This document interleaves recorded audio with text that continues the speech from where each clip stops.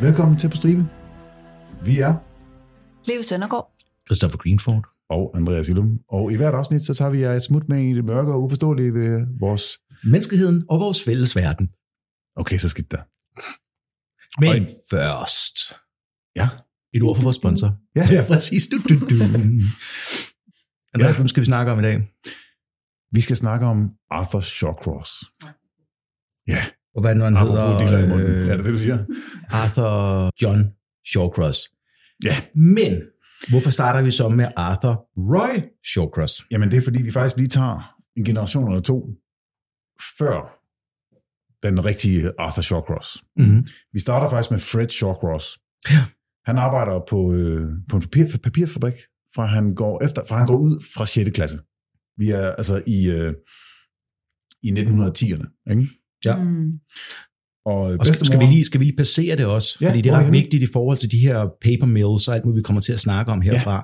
Vi er oppe nordpå Maine og hele vejen op mod den kanadiske grænse, hvor de tjener penge på det. Ja, fordi der var en helvedes masse små floder. Og når vi siger floder, så tænker man, i Danmark er det sådan noget, det er en å. Nej, de er ikke, nogle af dem er ikke meget større, men nogle af dem er jo også bare rigtig store. Rigtig store. Ja. Så ligger der simpelthen en lille papirmølle hele vejen op, som forurener af helvede til. Yep. Ja. Så det er hans bedste far snakker om. Nemlig. Fred og Muriel, de mødes og forelsker sig. Fred, han er 21. Muriel, hun er 15. Så de flygter fra hendes familie. Og han bliver simpelthen anklaget for kidnapning af Muriel. Og hans svar, det er ikke kidnapning. Det er kærlighed. Det holder ham jo så 15 år. Det synes jeg faktisk, vi har haft ret mange gange før. Ja, men det holder ham jo ikke for at blive arresteret. Nej, den 21. december i 1918 bliver han arresteret for kidnapning. Men hvordan kommer man ud af fængslet dengang? Det skal du ikke spørge mig om. Det ved jeg faktisk ikke. Man gifter sig. Aha. Så 2 dage senere har de et bryllup, fordi han har ikke rigtig lyst til at sidde inde. Nej, 23. december, lille juleaften, der bliver de gift, og anklagen om kidnapning bliver droppet. Det er det, man kalder et shotgun wedding. Nå, fordi at de er gift, så er hun derved myndig, eller hvad? Eller så... Jamen, det er jo ligesom i Danmark, du kan få et kongebrev. Nå. Okay, men det er, hvis man ikke er myndig, så nu kan jeg kun sige det fra Danmark, jeg ved ikke, hvordan det foregår i USA. Nej.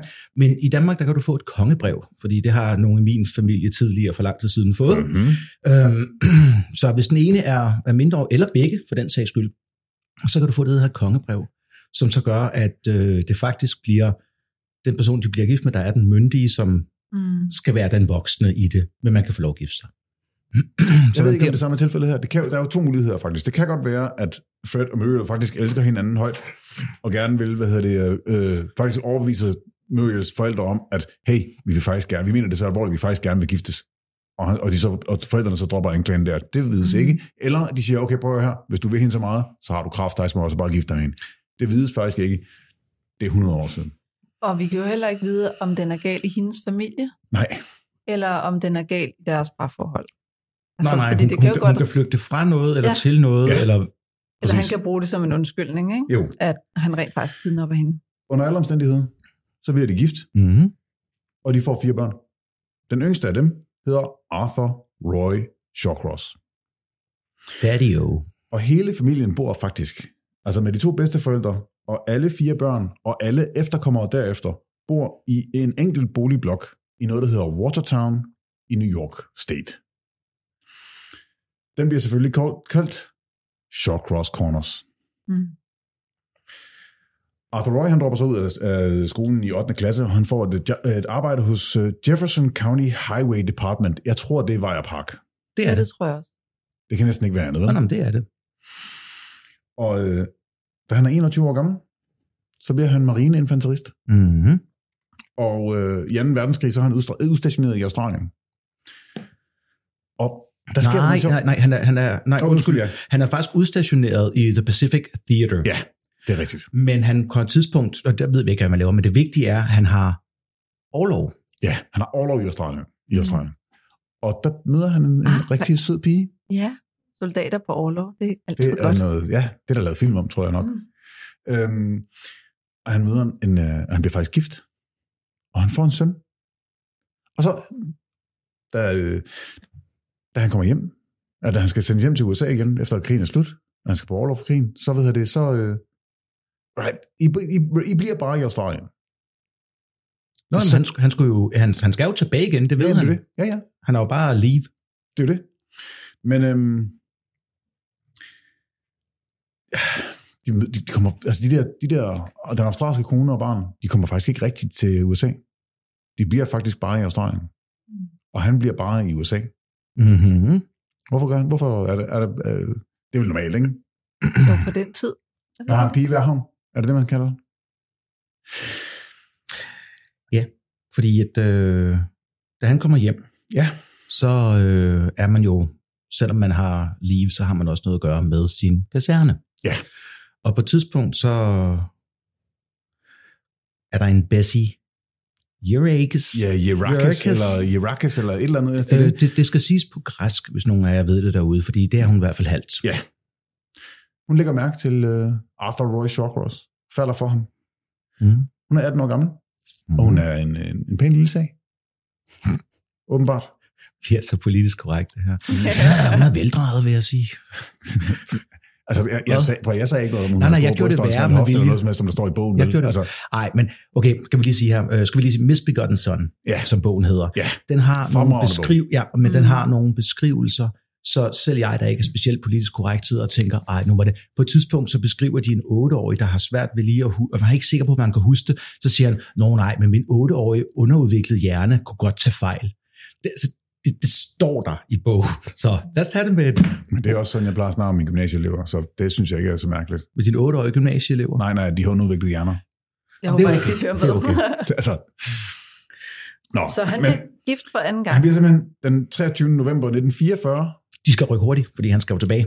Ja. Der bliver han gift igen. Jeg håber, at det var en god skilsmisse. Skilsmisse? Ja. Det ser vi på.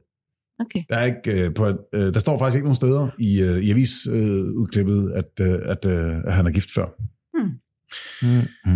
Så den 6. juni 1945, der fødes Arthur John Shawcross i Portsmouth, New York. Og faren har jo nået at komme tilbage. Ja. Fordi tingene er blevet bedre i verden. Ja. På nogle steder i verden. Og det er lidt mærkeligt. Altså fordi graviditeten, den er noteret som værende 8 måneder. Ja, men alle steder siger, at han blev født 2 måneder for tidligt. Ja. Men hvordan er det nu? Og så kommer altid folk og siger mig, Christoffer, du skal huske på, det er ikke altid bare 9 måneder, man kan regne med. Er det ikke 40 uger? Eller? Jo, 40 uger. Ja, okay. Så plus minus. Men, plus minus 3 uger. Godt. Skal vi så ikke også bare sige, at han blev i hvert fald, ifølge de fleste, født for tidligt. Ja. Fordi han var et meget lille barn. Han vejer lige under 2,5 kilo. Og Bessie er jo faktisk på hospitalet i 20 dage, efter hun fødte. Og jeg er godt klar over, nu bruger jeg den lidt tidligt, det var en anden tid, at man kunne få lov til at ligge på hospitalet længere, når man havde født. Men altså... Man lå der nok op til en uges tid. Ja, så 20 dage, det er 20 dage, det er med lang tid. Ja. 2 uger efter udskrivelsen, så sendes Arthur Roy og hans nye hustru, de sættes til Watertown, mens han afslutter sin militærtjeneste. Så nu bor de simpelthen tilbage i Watertown, fordi han skal afvælge. Ja. Efter et krig. Og Arthur bliver beskrevet, altså Arthur John, nu kalder vi Arthur, det er bare, eller Art, skal vi kalde ham det? Art. Artie, det har han også kaldt det på. Kan vi også kalde ham Artie. Ja. Det er virkelig, virkelig et misvisende navn til ham. Ja, men okay. Præcis, hvordan skal det? Artie, han er et kønt lille barn, men lidt mærkelig. Hvorfor det? Det er fordi, at de andre babyer, de plejer at græde og smile og interagere med forældrene, så ser han lige ud med et udtryksløst ansigt. Ja. Yeah. Og det er ikke et godt tegn. Det er ikke vildt godt tegn, vel? Det er, altså, man vil kalde det hospitaliseringssyndrom, hvis det varer rigtig, rigtig lang tid. Det er, når babyer bare lukker ned og er i sin egen verden, og ikke søger kontakt. Det er et tegn på omsorgssvigt, kan det være. Ja, men hvis altså, de har jo andre børn efterfølgende, hvor som ikke har det sådan. Så det kunne jo også godt være, at det bare var noget, der var galt med ham. Det kunne det også godt være. Det er jo et meget, meget tidligt tegn på autisme også. Ja. Yeah. Han græder i hvert fald næsten aldrig. Jeg vil sige, det er meget tidligt tegn på, at han er hovedperson i en på stribe. Ja, det er det i hvert fald. Han græder aldrig, Stort set aldrig. Og når han gjorde det, så var det ene øje altid tørt. Det er fandme mærkeligt. Ja, det lyder mere fysisk. Ja. Han får 2 søstre og en lillebror, og de bor alle sammen i en meget, meget lille lejlighed i Shawcross Corners. Og op til 13 af de her Fred og Muriels børnebørn bor på Shawcross Corners på et eller andet tidspunkt. Ja. Så det er jo bare, altså det er en børnehave. Der er altid nogen til at passe dem, eller ikke. Altså, de løber jo bare ind og ud af alle døre hos onkler og tanter, som de vil nærmest, ikke? Det lyder jo super hyggeligt, egentlig. Altså, det lyder faktisk virkelig godt. Det lyder faktisk virkelig godt. Hvis det fungerer, så er det jo hyggeligt. Ellers er det jo bare en ghetto. Jeg vil sige sådan her, det fungerer delvist. Så vil I sige det? Altså, det kunne have meget værre. Det fungerer for alle andre end Arthur. Ja. Altså, det er jo det, faktisk det er det, der er så vildt. Specielt hen til tiden, uden vi skal joke med det igen, så er det jo ret vildt, at de alligevel kommer så godt ud af det med hinanden. Og det er jo ikke dem, som for alvor har politiet rendende på døren. Nej. Og de er også, altså de er fattige, ikke? Det er jo lower middle class. Jo. Men de er jo ikke sådan udbredt kriminelle eller andet. Og der kommer vi lidt senere ind på, når vi snakker om en anden familie, at generelt, når du boede her, så var hovederhvervet kriminel. Ja. Som 5-årig, så tæller Artie, han tæller stadig sådan noget babysprog indimellem, med sådan en pivestemme. Og han har tit mareridt, og han tisser stadigvæk i sengen som 5-årig. Ja, så det er jo et tegn på, at han mistrives. Ja, han har det ikke godt på en eller anden måde. Nej. Og som 6-årig, så begynder han at løbe hjemmefra. Det er måske heller ikke så. Og her er tilpas douchebag til at sige, det kan ikke have gået særlig stærkt. Nej. Men altså, jeg kender godt selv den der, man bliver så på sine forældre dengang, ikke? Og så har du Lego-klodserne i en pose over skulderen, og tænker, nu går jeg ud i verden. Ja. Og en af gangene, hvor han gør det, så sender de faktisk nogle, så begynder de at lede efter ham, fordi han kommer ikke hjem til aftensmad, og de bliver faktisk urolige. Så da de har lidt efter ham i nogle timer, 4-5 timer, så kravler han ud foran huset, hvor han har ligget og holdt øje med det hele. Så har han bare for at skabe lidt drama. Som jeg har skrevet, han var utrolig opmærksomhedskrævende. Ja, krævende. Ja. Jeg tænkte søgende også, er det derfor, du giver mig det blik? Ja, præcis. Man skal være opmærksom, hvis nogle forældre siger, at han var utrolig opmærksomhedskrævende. Ikke? Fordi det er faktisk ikke hans forældre, der siger det. Nej, hvem er det så? Det er de andre i familien. Jo, men ja. Ja, fordi jeg tænker bare, at hvis man er meget opmærksomhedskrævende, så kan det jo også være et tegn på, at der ikke er særlig meget opmærksomhed. Ikke? Man er opmærksomhedssøgende. Præcis. Men det kan selvfølgelig også godt være et tegn på hyperaktivitet, og at man hele tiden gerne vil være i centrum. Men... Og ved du hvad? Jeg vil sige, du har ret. Fordi da de senere snakker med nogen, blandt andet en fætter, så det han siger, det er jo, at han savnede nok opmærksomhed af sine forældre. Hans søster blev behandlet som små dukker, og lille Jimmy, han var jo bare en baby. De tog Artie med alle steder, men han var altid lidt udenfor. Bessie var altid kærlig over for alle os nevøer og niecer, men var aldrig så kærlig over for Artie. Nej, det er det. Så det er jo et symptom på, at han altid er blevet overset. Jeg tænker også, når der går så lang tid, når han stikker af, før at der er nogen, der begynder at lede, så er han jo også vant til at bare blive overset. At blive overset, ikke? Og når han kan holde ud og ligge 4-5 timer under huset, så er det jo også, fordi han er vant til det. Ja. Altså bare som 6-årig bare ligge i 4-5 timer med blod i luften og vente på, at lige om lidt, så leder de efter mig. Men altså, det her, det er jo The Homer Simpson School af opdragelse. Ikke? Ja. Det var han på et tidspunkt sidder og ser et program på tv om sådan nogle predators, der jager børn. Ved du, hvor dit barn er lige nu? I've already told you no. Hvor han så bare på sofaen. Præcis. Det er tidsånden, ikke? Ja. Men hvordan var han så ellers? Jamen, han klarer sig sådan set meget godt i skolen. I hvert fald til at starte med. Han får A'er og B'er og indtil til noget anden klasse eller sådan noget stil, ikke? Jo. Selvom han er lærerne beskrives som værende en doven studerende. Så begynder han at mobbe nogle af de mindre børn. Og han lader til faktisk bare nyde at få dem til at græde. Det er sådan en klassisk mobber, ikke? Er det ikke det der hele pointen med at mobbe? Jo, og når det er mindre børn, så er det jo også nydelsen ved kontrol. Ja. Altså, jeg ved ikke, jeg har aldrig mobbet. Ja, det er jo mange, der bliver mobbet. Jeg mobber ikke så meget. Altså, men det virker som om, at dem, der mobber, synes, det er sjovt. Indtil man fandt ud af skaller virkede. Jamen, det var for din far, ikke? Nej. No. Men her kommer det første, hvor vi kigger over på psykologen. Ja. Fordi han har jo 2 nære venner. Hvem er det, Andreas? Det er hans fantasivenner. Nej, nu sagde du, nu kom du for. Det er en jævnaldrende dreng og en lidt yngre pige, som kun han kan se. Ja, undskyld, ja. Lige pronouns. Ja, lige præcis, ikke? Ja. Vi må ikke shame, usynlige venner. Immaterielle personer. Ja. Fordi han savnede nogen at lege med så meget, siger han senere, ikke? Jo.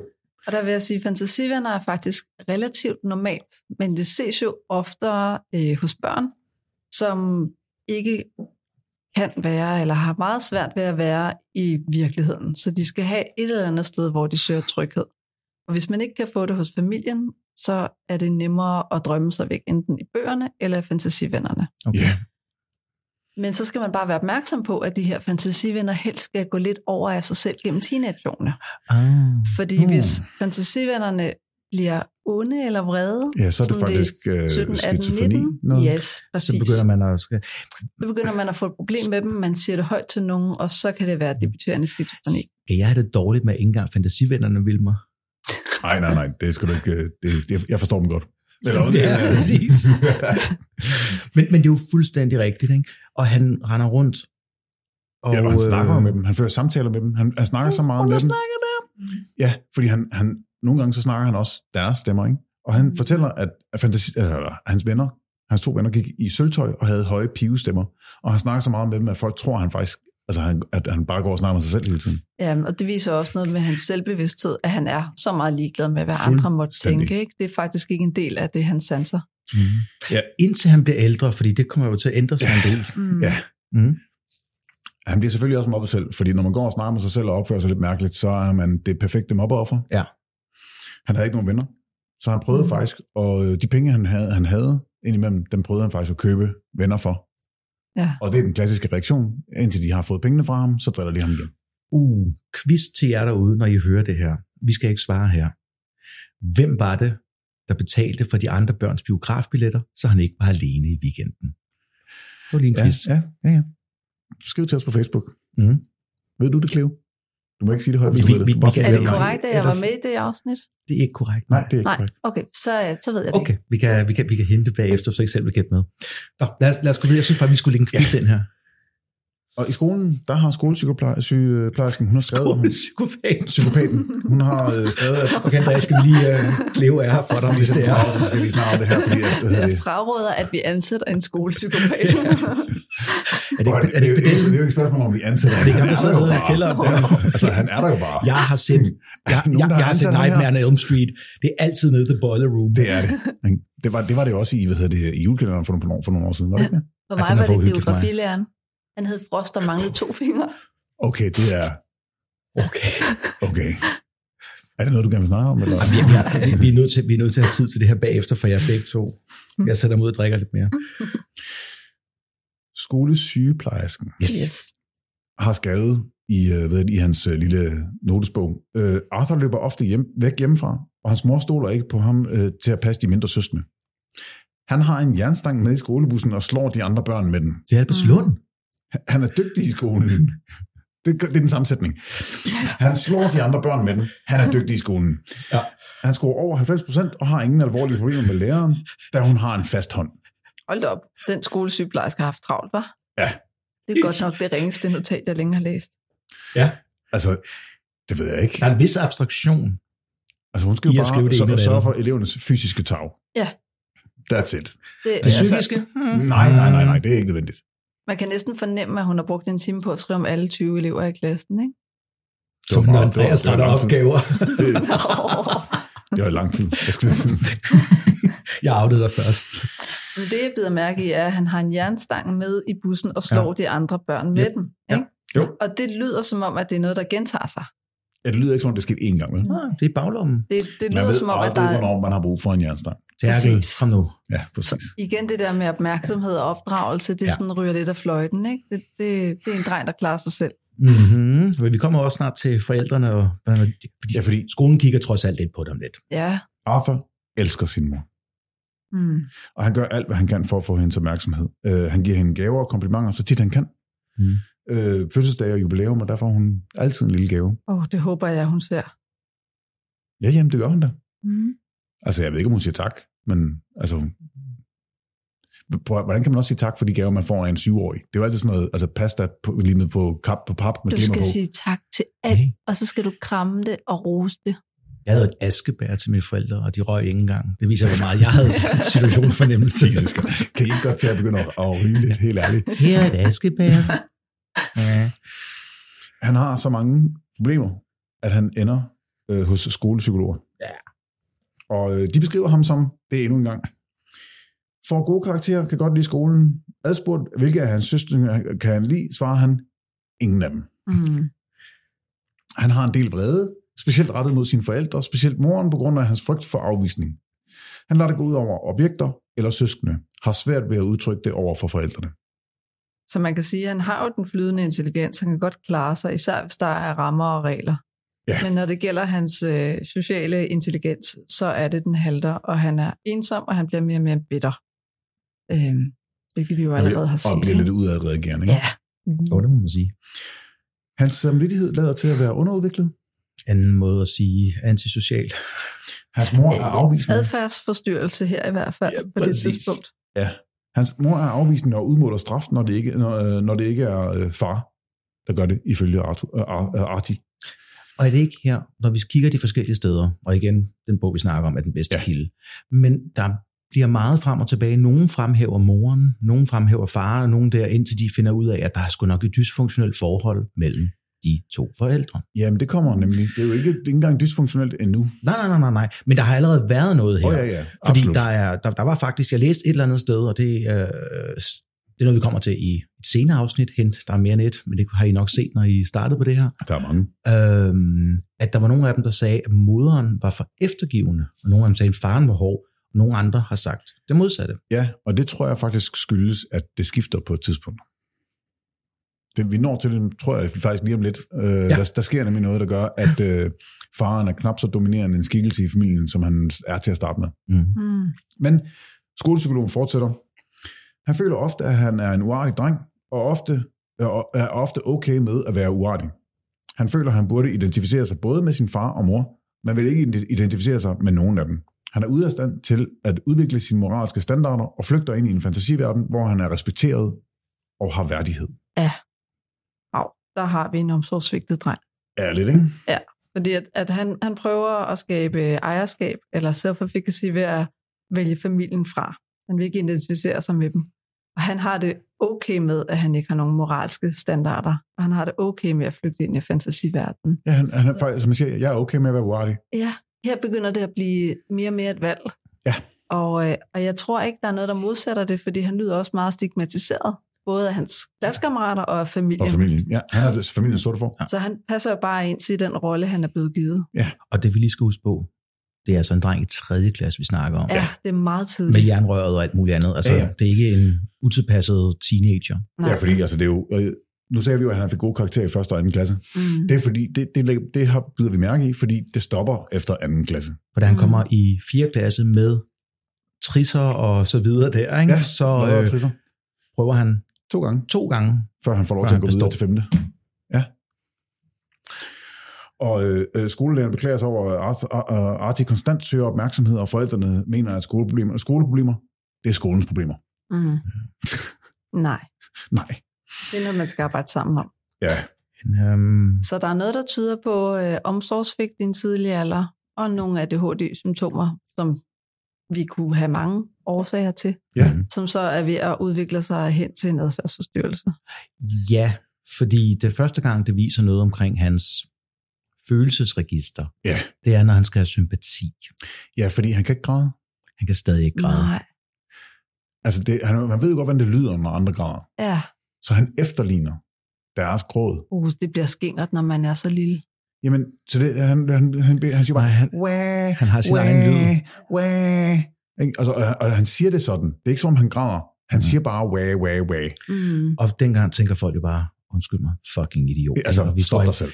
Og der er ikke nogen, der laver det der røde flag, som du for eksempel gør, og så siger, hey, han er død indeni. Ja, præcis. Det er sådan, at han hører andre. Han kan ikke forstå, når andre bliver kede af det. Han Han er ikke i stand til det. Altså, han de gør det i samme situation. Han prøver bare, og han har et spejl op og siger, okay, så du lyder sådan her, når du græder, okay, og så får du den reaktion. Og så får du lige præcis. Fint nok, så gør jeg jo bare det samme, så skal jeg jo bare have den samme reaktion. Præcis, så kopierer jeg lyden af en 6 måneder gammel baby i stedet for. Yep. Men nu er vi fremme til, da han er 9 år, hvor jeg vil sige, hans verden bliver måske ikke bedre på det her tidspunkt. Nej, fordi nu kommer der et brev til faren fra Australien.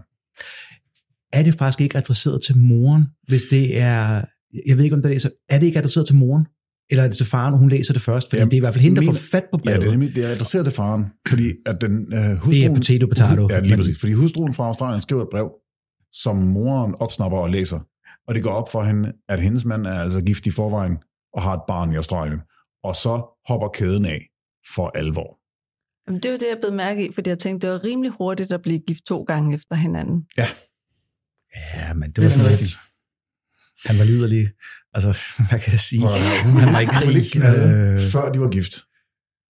Han var i krig på orlov. Og dybest set her, og det er ikke for undskyld ham, han vidste jo seriøst ikke, om han ville overleve bagefter. Men det er jo det samme som den der Atlanterhavs-traktaten, ikke? Altså, hvis du knaller nogen i USA, så tæller det ikke som utroskab, hvis du er sammen med nogen herhjemme. Det er rigtigt. Men hvis du ikke får ordnet en skilsmisse, så bliver du om problemer senere. Det er selvfølgelig rigtigt, ja. Jeg kan godt lide, at begge to købte Atlanterhavs-traktaten. Det kan jeg godt lide. Jeg troede, det var postnummer. Men nej, okay, postnummer. Ja, det er close enough. Same. 4.000 kilometer, 2 kilometer. Det gør ikke nogen forskel. Inde i København, ikke? Altså, vi står i bygden, der har sit eget postnummer i forhold til alt muligt andet. Så det er bare en friszone her. Og der er alle madrasserne. Det giver så meget mere mening nu. Efter 2,5-3 år, så har du opdaget, hvorfor der er madrasser her. Jeg har gået under mig. Ja, altså, det er fordi, vi arbejder så meget. Nå ja, så bliver her. Lige præcis. Det er derfor. Yep. Bessie, hun flipper fuldstændig ud. Det er lobbyisterne. Ja, det er sådan, man lobbyer. Er det ikke sådan, man lobbyer sammen? Dem, der holder sammen. Yes. Ja. Bessie, hun bliver sindssygt jaloux. Og Roy kan fra nu af, altså Arthur Roy, faren, kan fra nu af ikke gøre noget rigtigt. Hvis han sidder og ser fjernsyn... knækker også. Ja, han knækker fuldstændig. Hvis han sidder og ser fjernsyn, og der kommer en kvinde i fjernsynet... Som Bessie synes er pæn. Ja, så kigger hun på Arthur Roy og siger, hende vil du gerne have, hva'? Har du også klippet hende, hva'? Det ender med, at hver gang hun så kigger på ham, så skal han kigge væk fra tv'et. Han må ikke kigge på tv'et, hvis hun kigger på ham, for det signalerer det til ham, at der er en pæn kvinde på TV. Der er nogen, du ikke må kigge på. Det er faktisk en rollefordeling, jeg ofte ser i parterapi, hvor utroskab har været en del af det. At den, som har været offer for utroskab, bliver mere og mere jaloux. Ja, og det kan man sådan set godt forstå. Ja, men jo mere udøveren giver plads til det, jo mere obsessiv bliver den anden part. Ja, selvfølgelig. Og så kan det blive under, hvis ikke det bliver stoppet. Altså hvis ikke den her gamle smerte bliver helet op. Det gør den ikke. Og den, der har været utro, viser, at man kan mærke den smerte, der er givet, sådan så den anden kan begynde at tilgive, så kan det gå ud og blive til den her form for psykisk vold. Det er jo det, jeg vil kalde det, ikke? Fordi det er jo der er social kontrol, når han skal kigge altså, jeg vil sige, Bessie, berettiget eller ej, hun ødelægger ham for livet bagefter. Han er knækket. Altså, han var faktisk det, de kalder en carefree ung mand, før det her brev kommer. Hun er det, jeg vil kalde en kastrat. Det lyder fornuftigt. Ja, altså han kan godt lide at fiske, han kan godt lide at drikke øl, han kan godt lide at se fjernsyn, og det var sådan cirka, og han var glad i livet. Og efter den dag, der smiler han stort set ikke igen. Man bliver i ægteskabet selvfølgelig, fordi det gør man jo. Ja, Arthur han får det lidt svært ved sin mor.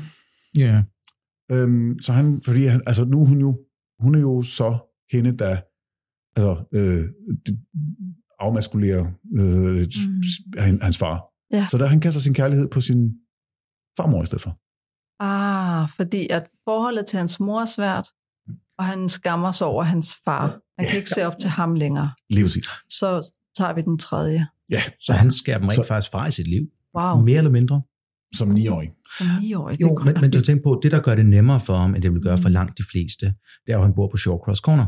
Ja. Så han har jo en helvedes masse anden familie, inklusive bedstemoren og sådan noget, som han gør ting for, og det gør han jo. Ja. Han slår alle folks græsplæner, og ja, som du siger. Ja, han besøger hende hver dag, og som du siger, ja. Klipper hele resten af familiens græsplæner, undtagen sin farmors. Og han vil ikke. Han nægter ligegyldigt hvor meget forældrene råber af ham og siger, hallo, Hvis du klipper din mosters græsplæne, så kan du fandme også klippe vores. Nej. Det giver ham glæde, og det giver ham ekstra opmærksomhed. Ja, det giver ham magt at sige nej, fuck ja. Det er en form for magt at sige, hey, nej, det er mig, der bestemmer, og jeg klipper de her græsplæner, og ikke jeres. Og så kommer alt med ballade. Ja, hvad så kommer alt med volden.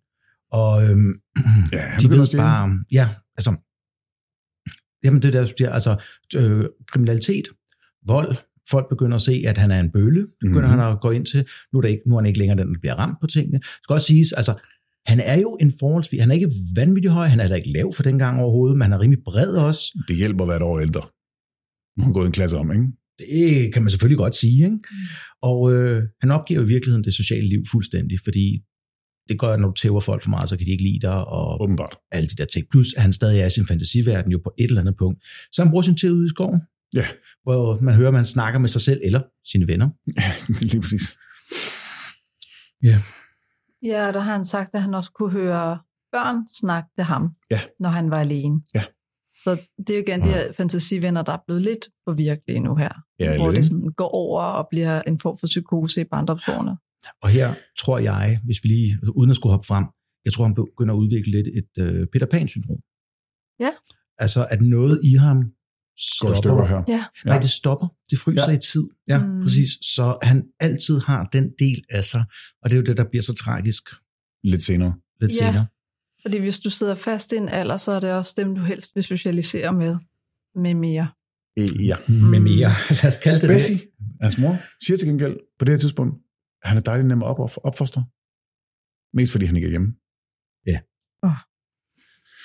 Det er aldrig godt at synes, at det er en god ting, at ens barn ikke er hjemme.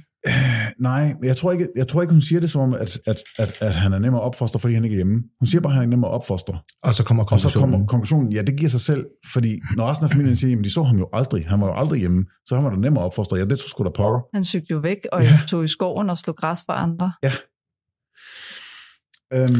Og så, hvordan går det med skolen? Altså, udover at han begynder at lave nogle forskellige hypokondri-tripper og alt muligt andet. Og alle hans venner på det tidspunkt begynder jo at snakke om, at han faker for at få opmærksomhed. Ikke? Han lader som om, han falder ned fra en stige, og så lader han som om, han simpelthen kommer så frygteligt til skade, at de skal ringe efter en ambulance. Og så snart der er nogen, der begynder at ringe efter en ambulance, så rejser han sig op og griner. Og det bliver en udfordring, når han bliver en lille smule ældre, fordi han får jo en helvedes masse hovedtraumer senere. Så bare lige tænk på, at han har faket det hele vejen igennem, så han er drengen, der råbte ulv, når det kommer lidt senere. Ja. Nå, men hvad siger du? Han dumper også 5. klasse. Han dumper 5. klasse. Han er nu 2 år ældre, og et hoved højere end sine klassekammerater. Og vi skal jo huske, at hans potentiale, hans intelligens var jo ganske udmærket, da han startede. Ja. Så det her, det er jo på grund af, at han mistrives, og han er begyndt at udvikle de her forstyrrelser. Ja. 100%. Og hans sociale status, altså han kan jo dominere i alting, og i sport, og fordi han er jo bare... Altså han klarer sig igennem 5. klasse, han klarer sig igennem 6. klasse, 7. klasse, 8. klasse, der skal han så gå om en gang til. Men altså som du siger, hvis du er... Nu har han jo været 2 år ældre end alle andre, ikke? Og så han går i 8. klasse 2 gange. Så nu er han 3 år ældre i 8. klasse. Min søn går i 8. klasse, han er 14. Ikke? 14-årige drenge i forhold til 17-årige drenge, der er ingen sammenligning. Det er fuldstændig sindssygt. Ikke? Altså prøv lige at forestille dig at spille fodbold mod en ung mand, når man er 14 år gammel. Det er jo simpelthen sindssygt. Med mindre, at han er så umoden rent socialt og så mentalt. Ja, og det kunne han jo godt være, men det har han jo bare vendt til noget udadgående og noget fysisk. Så det er jo ikke så meget det der med, at han er foran den på alle mulige andre måder. Nej. Han er bare fysisk overlegen. Ja, og han får noget street cred i klassen, fordi at, jamen, det er jo det amerikanske system, så derfor så, hvis du er god i sport, så er du noget jo. Ja. Og han er jo, altså, han er dominerende i alle sportsgrene i 8. klasse. Ja, no fucking shit, han er 17 år gammel. Ja, præcis, han har et kæmpe forspring. Til gengæld, så han er ikke så god til baseball, fordi hvis han ikke rammer bolden, så jagter han folk med et baseballbat. Han er ikke så god til wrestling, fordi at han kan ikke finde ud af, at når de siger stop, så skal du stoppe, og man må ikke slå så meget i wrestling, som han gør. Så han har heller ikke nogen impulskontrol. Det er simpelthen, når han kommer op og slås, både når han kommer op og slås, og når han bryder til brydning, så skal trænerne hive ham af modstanderen for at få ham til at stoppe. Han er ude af stand til at okay, break, niks, no chance. Men han bliver mere og mere speciel. Ja, han bliver mærkelig, ikke? Mange hører ham om aftenen gå rundt på gaden og bliver ved med at sige et eller andet sig selv i sådan en mellemhøj stemme, og de er ikke helt sikre. Altså, nu mener jeg ikke toneleje, men altså, det er lidt svært at høre til at starte med. Men hvad er det, han går og siger? Jamen, han går jo faktisk og siger, dø, dø, dø, dø, dø, dø, dø, dø, dø, dø, dø, dø, dø, dø, dø. Altså, hvor han nynner næsten, bortset fra, at han siger altså, die hele tiden, ikke? Han begynder at blive underlig og underlig, og jeg kan godt lide andres reaktioner, måske. Det er fra, fredag den 13. Ja. Hvis man er gammel nok til at have set Friday the 13th med Jason-filmen, så er det introen til. Yes. Og så begynder han han går alle steder. Og det er noget, han gør hele resten af sit liv, faktisk. Han går det, han kalder crosslots. Han går altid fra et sted til et andet i en lige linje, uden at følge vejen. Ja. Han går fugleflugtslinjer, så vidt muligt alle steder. Han går igennem haver over hegn. Fuldstændig. Okay. Jo, men altså endnu værre, han går igennem vand, han går igennem pigtråd, han er nødt til at klatre over til, altså, lige meget hvad han møder, så går han lige ud. Så går han lige ud. Jeg skal derover, og så går han den vej. Beslutsomhed.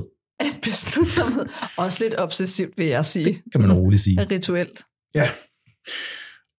Og den eneste, han laver jo ikke andet end ballade nu, ikke? Den eneste pligt, han egentlig godt kan lide, det er, når nogle af hans familiemedlemmer beder ham om at brænde affald af.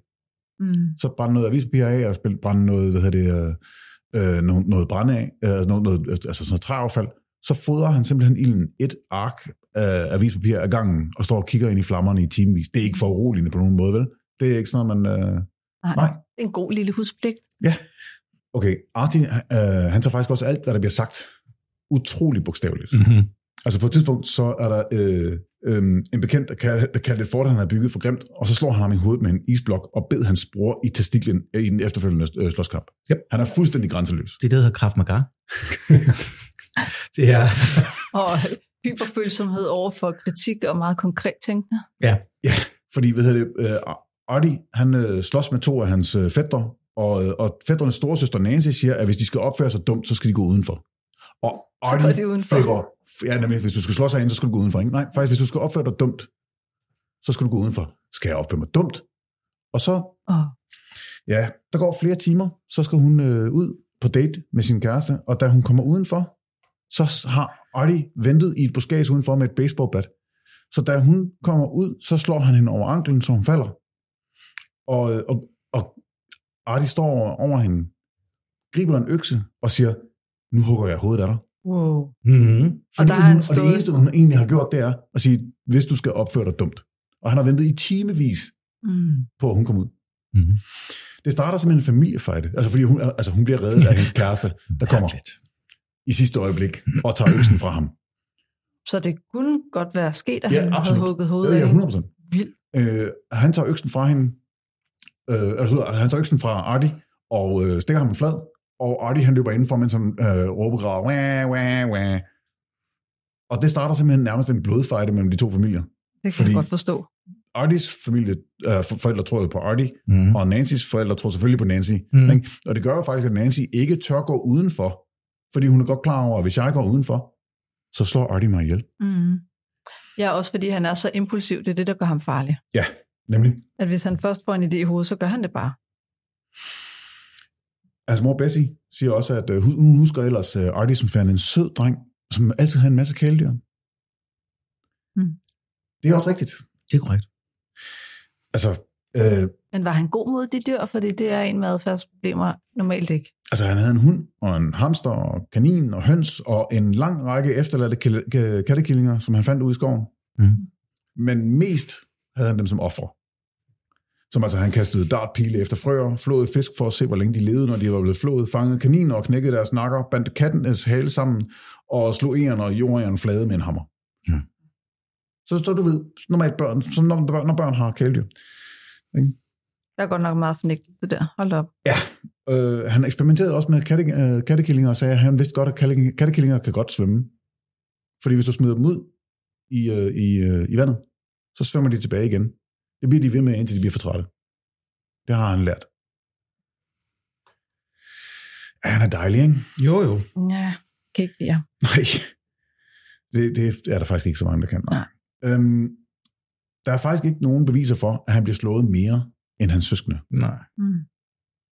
Det er der, altså, fordi efterfølgende er der meget snak om, jamen, var der mishandling, var der børnemishandling og så videre. Nej. Altså, de blev alle sammen slået, men det gjorde alle jo dengang. Og der er ikke noget, der siger, at han blev slået mere end hans søskende. Han dropper ud lige efter 9. klasse, fordi 9. klasse, altså han kom ud af 8. starter i 9. Og det er noget rigtig lort. Så færdig med skolen. Nu er hans hovedbeskæftigelse det på det her tidspunkt, det er altså tyveri, ild, og så påstår han, at det er sex. Det vil jeg godt tage et spørgsmålstegn ved, faktisk. Det tror jeg, du har ret i. Ja, når man er så umoden, så lyder det mere som noget, han siger, fordi at det er det, han har hørt, at andre på hans alder skal interessere sig for. Nej, han er utrolig sexfikseret. Ja. Han er helt utroligt sexfikseret, men han får ikke noget, fordi han er håbløs med piger. Det er det, jeg mener med, at han påstår, at han får en masse, ikke? Ja, det gør påstår han ikke, at han har oral sex med sine venner?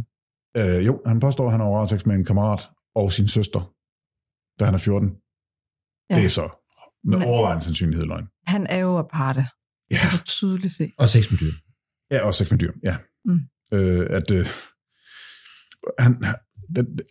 Skal vi tage den der historie med ham? Ja, bare kom. Han påstår, at han som 14-årig bliver samlet op af en mand og voldtaget, efter at manden gav ham et blowjob. Og så blev manden sur, fordi han ikke kunne komme. Så derfor så voldtog han ham i røven. Og Shawcross siger selv, at efter det kunne jeg ikke komme, når jeg onanerede, medmindre jeg puttede en finger i røven på mig selv. Jeg ved ikke hvorfor. Hvis det er en sand historie, så der er simpelthen så mange ting, der fucker ham op. Jeg tror godt, den kan være sand. Ja, det tænker jeg også. Fra hans side? Ja. Jeg tror sagtens, den kan være sand. Ja, altså, der skal være en det for ham, ikke? Ja, og plus at det er kimen til en tidlig fetishisme, kan det også være, ikke? Jo. I forhold til BDSM og smerte og vold og magt. Den har han også senere, ja. Det må man sige. Alt det her teori og indbrud, han ellers laver. Som 18-årig, så får han problemer med loven første gang. En alarm går i en butik, da politiet dukker op, så ligger Artie og sover i lagerrummet. Overfor dommeren, der påstår han, at han vil bare grebet af julestemningen. Så han vil bare gerne give noget til alle de fattige. Ja. Det tror dommeren ikke på. Det er noget, han har indlært fra film og stereotyper, ikke? Det er sådan noget, som folk med autisme også kan gøre. Altså børn med autisme kan gøre, ikke? Og så kopierer de noget, de har lært fra en film. Og erstatter deres manglende sociale fornemmelse. Ja, men han får 18 måneders fængsel. Betinget fængsel. Der er betinget, ja. Jeg synes faktisk, det sjove er, skal vi lige tage et øjeblik og sige, hvad han gør med alle de her 20-koster, for det er fandme sjovt. Ja. Han finder dem. Altså det vil sige, han stjæler noget, så gemmer han det for eksempel i en spand, som står i grøften ved vejen. Så stopper han ved det, siger, hey, prøv, jeg kigger lige der her. Så han kommer gående ned ad vejen sammen med sine kammerater, eller med nogen familie, eller et eller andet, og siger han, hey, jeg kigger lige den her spand, og så er den fyldt med penge, eller 20-koster. Det er sådan, ej, hvor var jeg heldig. Han er utrolig heldig hele tiden. Så han laver små skattejagter og lader som om det er tilfældigt? Ja. Han kaster en bold hen over hovedet på en, han spiller bold med, og siger, jeg skal nok hente den. Og da han så kommer tilbage og siger, prøv at se, hvad jeg fandt. Ja, hvor fantastisk. Han er så heldig. Ja. Så det er for at få venner? Eller få fantastiske historier? Nej, det er jo for at kunne forklare, hvor han har alle de penge fra. Fordi så mange penge har han jo ikke. Han har ikke noget job. Ja. Så ja. Så det er den barnagtige måde ligesom at få... Ja. Og der er jo ikke nogen, der tror på ham. Nej, selvfølgelig. På et af mange af de her forskellige... Han har jo sådan nogle små jobs indimellem, hvor han bliver fyret hele tiden, fordi han ikke kan finde ud af at opføre sig ordentligt. Der møder han Sarah Louise Chatterton. Hun kommer fra nabobyen, og hun kender ikke Arties omgangskreds, så de dater. Og da Artie er 19 år gammel, i 1964 i september, der bliver de gift. De flytter ind i en trailer på hendes forældres grund, og Artie får et job som arbejdsmand på en byggeplads. Hvordan fanden han så nogensinde fandt nogen at gifte sig med, det er så ufatteligt. Ja, er der nogen nærmere beskrivelse af, hvordan hun er, siden de passer sammen? Altså ikke rigtig nej. Ikke andet, hun kender ikke så meget til verden eller noget som helst åbenbart. Ja, så hun er, altså billedet af ham er afstigmatiseret i forhold til, hvad andre synes. Lige præcis, for hun kender ikke, altså han er jo faktisk på det her tidspunkt en pæn ung mand. Han er 81 høj, Han arbejder meget fysisk, så han er en pæn mand. Ja. Ikke? Og hvis man ikke kender ham som en kæmpe idiot fra high school, jamen så... Præcis. Hun er befriet fra hans omdømme, kan man sige. Ja, ikke? Og hvis han til gengæld vil beskytte hende og giver hende tryghed. Ja, hun er så i traileren, og han kommer hjem fra, eller han kommer ikke hjem fra arbejde. Han tager ned på den lokale diner og spiser en cheeseburger og flytter med servitrisen rigtig dårligt, og kommer ikke rigtig hjem. Men den 6. juli 1965, det vil sige samme uge som hans 20-års fødselsdag, så fødes hans førstefødte Michael. Ja. Desværre så viser det sig, at han ugen efter, det blev han arresteret, fordi han i løbet af vinteren havde været ude han ryger i fængsel ugen efter. Fordi han i løbet af vinteren, der var der en dreng, der kastede en snebold efter hans bil, og så løb han efter drengen og gennembankede ham. Og så blev han meldt til politiet. Så nu... Ja. Han kan ikke lade være. Nej. Sarah bliver sur og vil gerne skilles. Ikke kun på grund af fængselsstraffen, men også fordi han er utro hele tiden. Han har skøre idéer hele tiden, og han mister sit job, og de måtte flytte rundt hver eneste gang, han mister et job. Han altid kommer til skade på hans arbejde, fordi han har fundet ud af, hey, prøv at høre, hvis jeg kommer til skade på arbejde, så får jeg tabt arbejdsfortjeneste. Gør det nok gange, så bliver du fyret, så bliver du ansat et nyt sted, så gentager det bare. Snyde systemet. Han gør en massiv indsats for ikke bare at passe et normalt job. Ja, og så har han alle mulige skøre idéer. Han ligger for eksempel, han foreslår nabokonen, at han kan hjælpe dem med deres problem, fordi at, de er åbenbart infertile. Så han vil gerne gøre nabokonen gravid. Han vil gerne gøre hende en tjeneste. Han har også lige et heltekompleks. Og... Han er simpelthen... Ardis egen begrundelse til, at de bliver skilt, det er, at hun ikke vil sutte hans pæk. Ja, selvfølgelig. Ja. Det er jo ingen ansvarstagen. Nej. Skal vi springe lidt videre? Separationen, den er endelig i 66. Ja. Og det er sådan set okay med ham? Ja. Fordi han har allerede fundet en ny. Det er ikke noget problem. Specielt når man skal i militæret. Der er ikke nogen grund til at have en gammel kæreste, eller være gift, når man skal i militæret, vel? Gammel kæreste, nej. Så han er begyndt at date en, der hedder Linda Ruth Neary. Han går med på skilsmissen, og en af Sarahs betingelser for skilsmissen, det er, at han aldrig nogensinde skal se sin 18 måneder gamle søn, Michael, igen. Ja. Det gør han heller ikke. Det er resten af hans liv. Nej, det tror jeg ikke også, han har det egentlig. Ja, det er jo bare et anker om benet, er det ikke sådan der? Fordi hvad er det, man plejer at sige? I don't give a damn, I'm going to Vietnam. Det er nemlig rigtigt. Nu skal han nemlig til Vietnam. Ja. Dagen før han skal afsted. Det synes jeg også er ret sjovt. Ja. De bliver gift dagen før, han skal flyve til Vietnam. Det er ligesom om hele familien, de har det med at time ægteskaber ret godt i forhold til fængsel og rejser og det hele. Jeg tror, det er meget... Jeg vil lige sige her tror jeg bare, det er ren praktik. Jamen, han er på vej over for at dø, potentielt. Ja. Det er praktiske bryllupper. Og han dør det over, så får hun en pension. Det lyder mig rigtig fornuftigt. Det jeg ikke forstår er, hvis de er... de har datet et stykke tid, og hun har holdt ud og sagt, prøv at høre, vi skal knalde før ægteskabet. Og han siger, prøv at høre, det er fint, jeg respekterer dig fuldstændig. Ja. Var det ikke mest, vi skal ikke knaldes før du bliver skilt i det mindste? Ja, det var også en af dem måske. Ikke? Og så da de så bliver gift, så tager hun toget over til ham dagen efter. Samme dag, han skal flyve ud om aftenen. Og han vil hellere sidde og fiske i 6 timer, mens hun sidder ved siden af og kigger på ham, og siger, han laver vel et move på et eller andet tidspunkt. Altså, skal vi ikke? Eller, nej, det skal de ikke. Nej, det gør han ikke. Jeg fatter det ikke. Jeg synes, det er sjovt, de siger, at han var god i militæret. Ja. Jeg er med på hans struktur, han kan indrette sig, og hans IQ-test var over gennemsnittet, men så ved jeg ikke, hvad de har målt i forhold til, fordi at når han bliver målt senere, det kan også være, at det er teoreret efterfølgende. Ja, han bliver målt til en lav IQ senere. Han bliver målt til en forholdsvis lav IQ senere, men her der er det over gennemsnittet, men det ved jeg så ikke, om det er nogen andre test. Eller... jeg tror faktisk, at det er, fordi han ikke er samarbejdsvillig senere. Så han bare svarer forkert på tingene, eller er obstruktiv, Ja, men på den anden side, det kan man godt opdage i en test. Jeg ved ikke, det kunne man nok ikke dengang. Vi snakker, det er jo 66-67, ikke? Ja, præcis. Jo, det er 67 nu her, ikke? Men han bliver jo sendt over, og så er han i Fourth Supply and Transport Company. Ja, og lad lige mærke til, Fourth Supply and Transport Company. Han sidder i et lager, ikke? Altså det er det, der hedder en tranbataljon nu. Det vil sige, den sørger for logistik. Ja, han er en soldat, der sidder og arbejder med logistik hele dagen. Lad os lige holde fast i det. Det skal vi huske til senere. En super vigtig soldat. Ja, absolut. Hans historie fra Vietnam er fuldstændig sindssyg. Han er en krigshelt af den anden verden. Ja. Det er jo klart, det er jo en ny måde at få venner på. Han siger, skal jeg læse noget, det vil du? Jamen, det er jo ikke, jeg vil sige, det er jo ikke en ny måde at få venner på, det er, når han fortæller bagefter. Ja, det er jo det. Fordi jamen, det er det, jeg mener. Jo, men altså, han havde rent faktisk venner derovre. Det var de andre, men det var de sorte. Det var de sorte.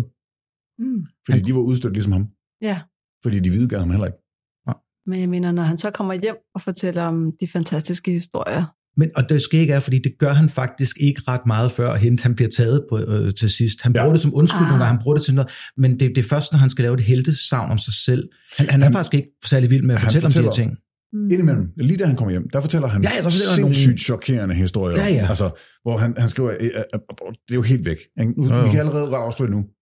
Jeg tror ikke en skid på hans Vietnam-historier. Nej, fordi han siger, at han blev sendt ud på, nu har vi skrevet her, 2-3 dages patruljer, men jeg tror også, han sagde længere på et tidspunkt, hvor en enkelt mand skulle ud og kigge og undersøge våbenlager. Og han skulle ud efter fjenden alene, og så står han simpelthen bare, tusindvis af vietkonger ihjel på egen hånd åbenbart. Altså til at starte med, så skal han bevæge sig flere 100 mil op, før han overhovedet kommer i nærheden af frontzonen i forhold til, hvor han var.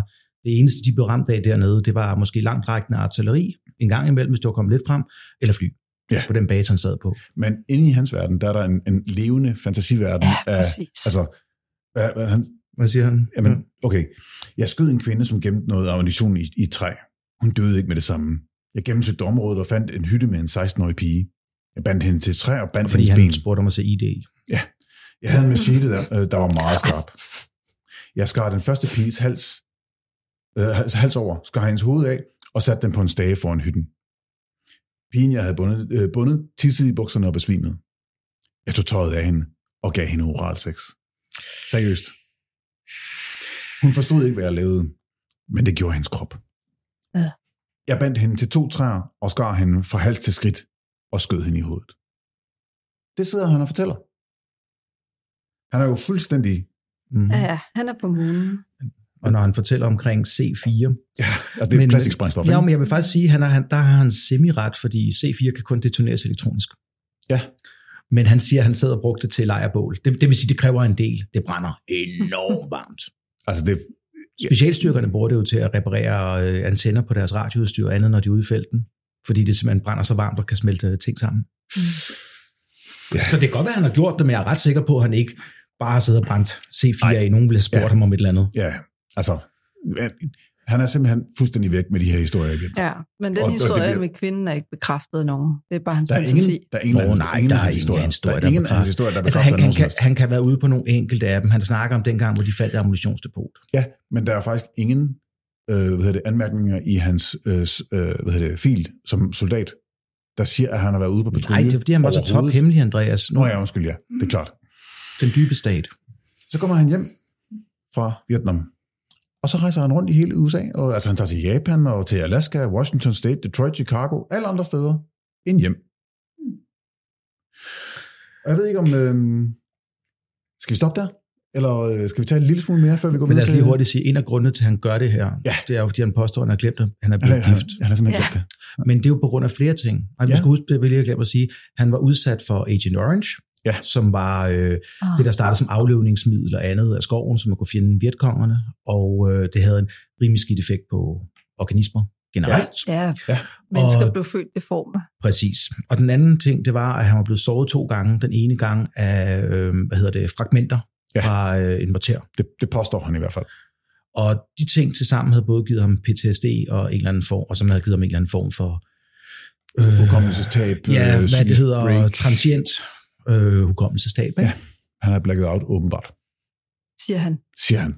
Ja, der er igen ingenting i hans military case file, der siger, at han har været under beskydning af noget som helst nogensinde.